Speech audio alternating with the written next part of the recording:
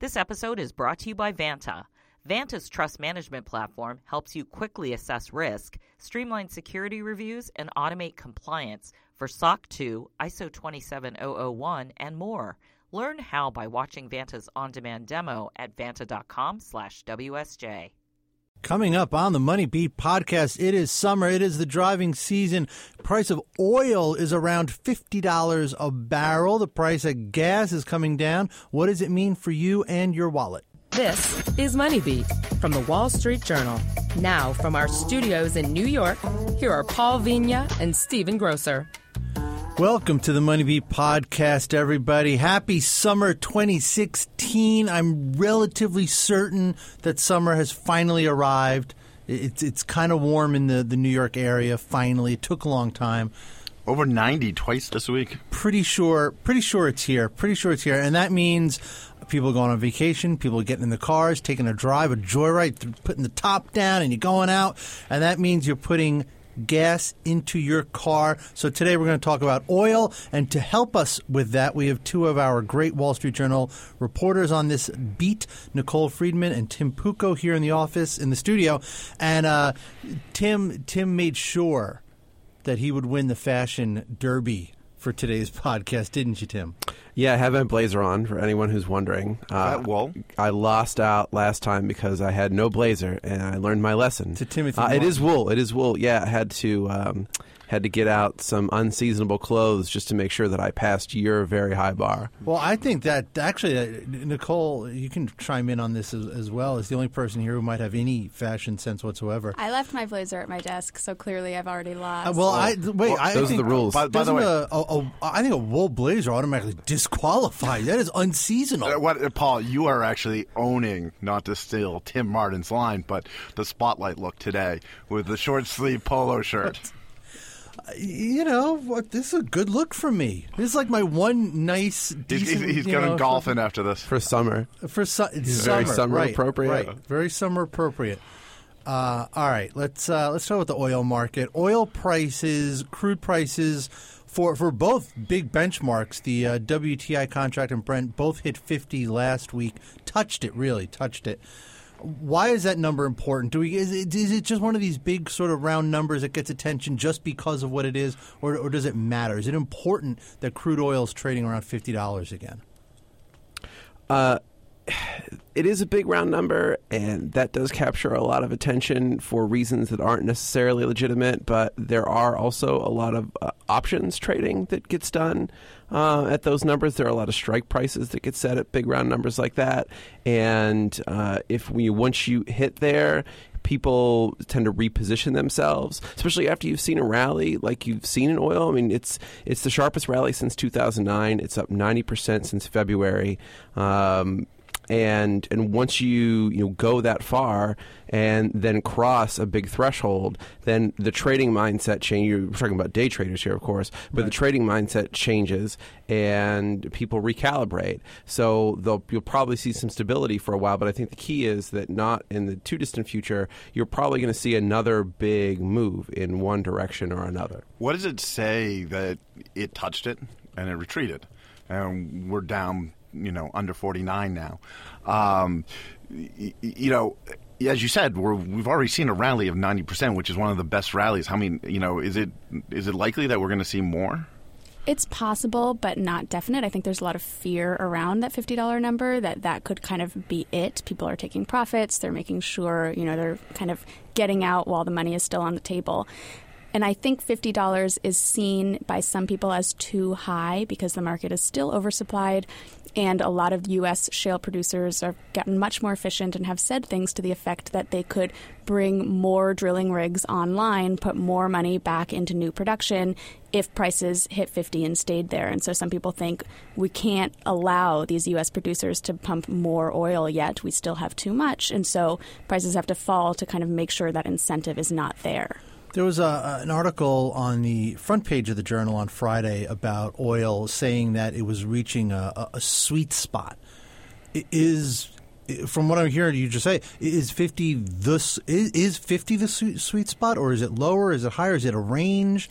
How good or bad are these prices for the industry? The story on the front page of the Wall Street Journal on Friday said that $50 is considered a sweet spot for the global economy. And so back in February, when oil prices were trading below 30, there was a lot of concern that was so low it was going to destabilize, kind of oil-producing nations, spread to many markets. We would see a lot of defaults that would potentially spread to the banks. And so there was this fear that oil at those prices could really set the world into a recession. And at 50, those fears have ebbed. And so it's a sweet spot for the global economy, but it's not necessarily the sweet spot for the oil industry. It might still be too high. And some people see a range kind of between 40 and 50, or maybe a bigger range between 40 and 60 that prices have to stay within to kind of keep meeting demand and making sure there's enough oil to meet demand, but also limiting new production until the huge glut of crude is worked off. I was just going to say, I sort of have to steal Paul's bearish sort of sentiment, and I feel very bearish. I don't own bearish sentiment. You're not stealing it from me. You are Papa Bear, though. I'm one of the bearish folks, but you don't have to steal it from me. You can have your own. But with this oil... It's okay to be bearish, Gross. You don't have to preface it by saying you're stealing it. You're bearish, my friend. But that's your territory. Bearish. I don't want to walk on No, it. you're bearish. But with own this it. oil rally, you saw, on February 11th, when the market bottomed, you saw the oil minister from... I think it was either Kuwait or Abu Dhabi. UAE. Come out and start talking about essentially, putting production sort of caps, freezes, whatever. From that point on, oil has risen, and it's risen on a lot of talk about production caps. Then we didn't get him in Doha. Then it was, sort of these, sort of production outages in Canada, Nigeria, and the oil kept rallying. And during that period, the Fed started getting, more hawkish. The dollar started rising. You saw other commodities fall, and there's a divergence with those commodities like copper and, oil. But is there been enough change in the production in the world to really support this rally, or is this a rally that once sort of Canada gets back up online and a lot of these production or production disruptions clear the way, that oil's going to pull back again? Well, it's a matter of kind of and maybe not. So when we talk about the sweet spot, I think the timing is really important. And you have certainly seen declines in production around the world that is not in OPEC and not in North America. But it hasn't been steep. A lot of those declines are still to come. The biggest declines from major investments being scuttled. We have seen a ton of investment put off because oil prices are so low, and that is going to hurt a lot of your offshore, your deep sea drilling, ocean drilling first. But it just takes a while for that to take effect. So now we think about the U.S. industry. These are the guys who can really flood the market. And if you get oil back above 50 too soon, it might be a sweet spot later. But if you go there now, you could unlock a lot of production again from U.S. shale drillers. And then your bearish scenario comes into play. A rally can be self-defeating if it encourages more supply before the world is ready for it. And if you had a bunch of U.S. shale producers just open up the taps again right now and produce full tilt like they want to, like their DNA directs them to do it, then yeah, you're in a very bearish scenario again. But just to put a word in for the bulls very quickly, these outages are huge. People say these are the highest levels of unplanned outages around the world that we've seen potentially since 2003 during the Iraq War, or potentially even before that during the first Gulf War. So this is a really unprecedented level of outages we're seeing. Some of them will definitely come back. Canada will come back. The oil industry is in fine shape. But some of them, like Nigerian violence, these attacks on oil terminals that we're seeing, and political unrest in Libya, might not come back for an extended period of time. And I think that fear is valid. Let's take a break. And on the other side, we can continue that thought if you want a little bit, and we'll talk more about what this really means for consumers who are driving this Memorial Day weekend and this summer. So listen to this message, and we'll be back after this. I'm Veronica Dagger, and I want to retire rich. How about you? Then listen to the Watching Your Wealth podcast. We'll help you get there. For more information, check us out at WSJ.com/podcast and find us on iTunes, Stitcher, and now Spotify. WSJ Podcasts. Listen ambitiously. Now, back to the show. Welcome back to the MoneyBeat podcast, which is totally not being pre-taped on Friday, which will run out on Monday. We are taping this.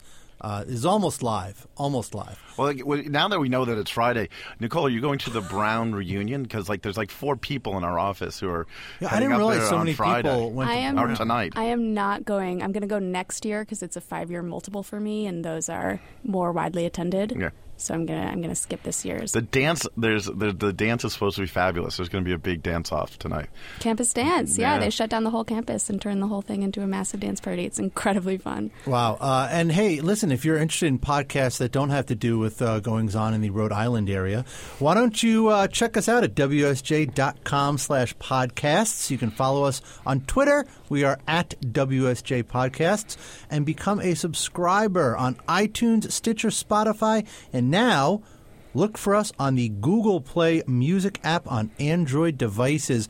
We are here in the studio on, all right, folks, it's Friday. We're going to put this out on Monday. We are here talking about oil prices. Oil hit 50 last week, retreated a little bit from there. What does it mean for the industry we were just talking about? Let's talk a little bit about what it means for consumers for the summer driving season. In my driving around my locality there in New Jersey, I watch prices like a hawk. I'm like a lunatic to try and find the lowest oil price, the lowest gas prices. I know. I really do. There's a thing called the internet that can help you do that. Yeah, there are I'm too old apps school. that help you I'm too find old school. the cheapest gas. You just want to drive. You want to burn gasoline to go to all the different gas stations. Yeah, I will. I literally will drive. You are the inefficient consumer. I am. I will drive to another town and get 3 cent cheaper gas per gallon. Drives my wife up a wall. She can't believe that I obsess on this like I do. But there's a good reason. Because it's my money. It is my money coming out of my wallet. So let's talk about what is this? What can drivers expect this summer out of gas prices? Well, right now they're going to go out on Memorial Day weekend and get the lowest prices that they've seen in 11 years. There will probably be some increase in the weeks to come just because there's a lag between futures and what comes down to the retail level. And because of this huge oil rally, there will be some increase. But there's a lot of debate right now about how far that goes. Of course, you never really know. And some will say, well, if oil is going to keep going up because of these supply disruptions that we're talking about, then gasoline prices will have to follow. But gasoline stockpiles are very high. There's a very healthy supply of gasoline out there. And we're entering the part of the year where spring maintenance season typically ends and refiners run harder than at any other time of the year just to take advantage of the fact that there are consumers out there driving a whole lot. And so if that comes to pass, as it usually does, and refiners pump the market full of gasoline as they typically do this time of year on top of the unusually high stockpiles that we now have, then that's a very large amount of gasoline that can blunt the rise of oil futures or even take gasoline lower in the face of a rallying oil market. Nicole Friedman, you've noted something about inventories, I think once or twice in some stories you've written. Inventories are super high. And so there's inventories of crude oil, but then also refined products like gasoline, diesel, jet fuel. And kind of across the board, all of those stockpiles are really high right now. How high are those stockpiles? Well, in the U.S., I'm glad you asked, they're near a record high for crude specifically in the U.S. Stockpiles are just down from the highest level since 1929. 1929. Roughly. Yes, which was pretty much just after Texas was discovered to have a lot of oil. Right. And these huge gushers started. Beaumont. Beaumont. Basically, started pumping oil at rates that just couldn't be contained, and so they needed to just stash it away. Oil prices fell to, I think, about 10 cents a barrel. So put that in perspective. Right. We're haven't seen such a big crash this year as we have throughout history. That's actually that whole story about Beaumont in 29 and 30 and the oil boom. That's great. That is if you want to spend some fun time over the weekend Googling something interesting. That whole that boom, it's Spindletop. I've read about it before. It's just a fascinating story for the industry, especially, but also just for America. Also, it's a fascinating little bit of history. Definitely, and this is how commodity markets work. There are booms and busts, and so new supply comes online, floods the market, prices collapse, and then supply investment then falls back, and supply falls down, and prices rebound again. And that's exactly what we're seeing now. And so a lot of people in retrospect are saying this price collapse was very, very predictable based on the history of oil prices and commodities in general. But of course, every time it's a surprise because people have very short memories and they don't see it coming. Well, this time's different. I have to say, you said it's the lowest prices in 11 years, Tim. For Memorial Day weekend. Day weekend. I mean, that seemed very surprising to me. It doesn't feel like the lowest prices in 11 years. Well, why is that? Because it still feels expensive. Well, yeah, but 2005, I mean, the oil was rising pretty rapidly then. No, I'm just saying. It doesn't feel like gas is particularly cheap to me. Well, one thing that's interesting is that as gasoline prices fall, people reset their expectations for what they should be. Yeah. And so I might be getting my years mixed up, but I think about it was either a year ago or 2 years ago when AAA surveyed drivers about what gas prices are too high. The threshold was basically $3.50. Mm-hmm. You had that was the level at which more than half of the survey respondents said prices were too high. And AAA just did that survey again, I think a few weeks ago, and now it's $2.50. 50% of all their survey respondents, U.S. drivers, think that their expectations have come down about $1 in just a year or two. And so if prices were to go up to $2.50 again, then everyone would feel like you feel right now. Right. No, let's do a survey of just one. Paul, what is too high for you? You are the classic inefficient consumer. We've discovered that. So please set the market for us. I'd say anything over 87 cents a gallon is too high.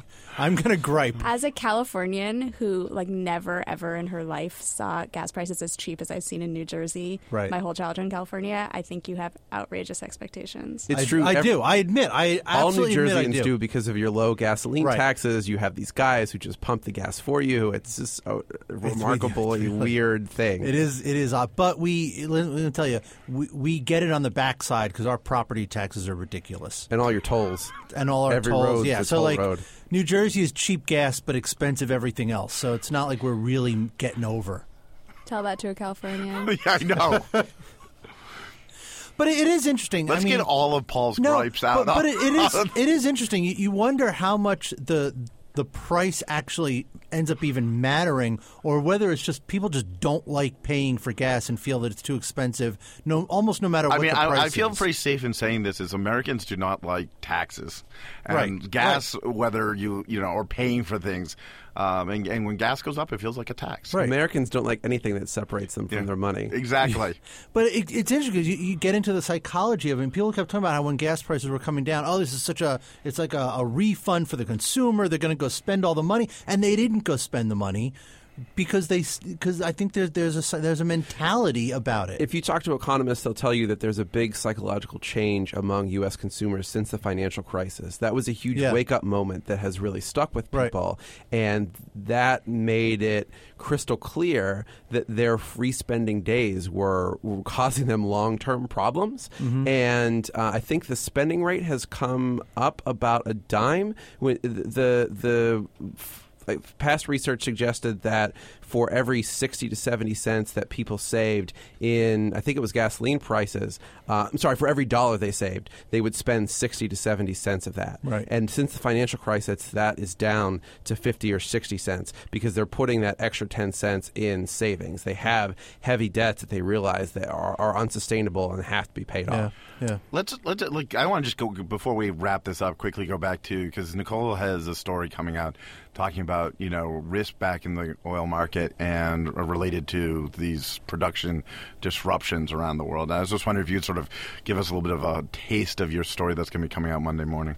Yeah, and so it's called the risk premium or the fear premium. That is typically in oil prices, the fear that there could be violence in the Middle East or some sort of, explosion, natural disaster that would take production offline. And typically that is seen to account for, $5, $10 in the price of oil. It's just that fear that supply might not be available in the future. And in the past 2 years, when we've had this huge oversupply, prices have been falling, that fear premium has completely disappeared from the market. There were outages. Iranian sanctions were keeping a lot of oil off the market, but there was so much coming from the U.S. that it just didn't matter, and prices kept falling. And now it's kind of this confluence of events where we're seeing production falling in the U.S. and in other locations, and we're seeing these outages, and so suddenly this buffer feels very tenuous, and the fear premium is back. Well, all right. We will look for that story, and everyone out there, you should look for it too. Nicole Friedman, Tim Puko, Stephen Grocer, Paul Vigna, thanks for listening. And hey, it's summer, so go out there and drive a little bit, and don't worry about the price of gas. It'll be okay, kids. The Claude 3 model family by Anthropic is your one-stop shop for enterprise AI. Haiku is lightning fast and cost-effective. Sonnet strikes the perfect balance between skills and speed. And Opus sets new industry benchmarks for intelligence. Learn more at anthropic.com/Claude.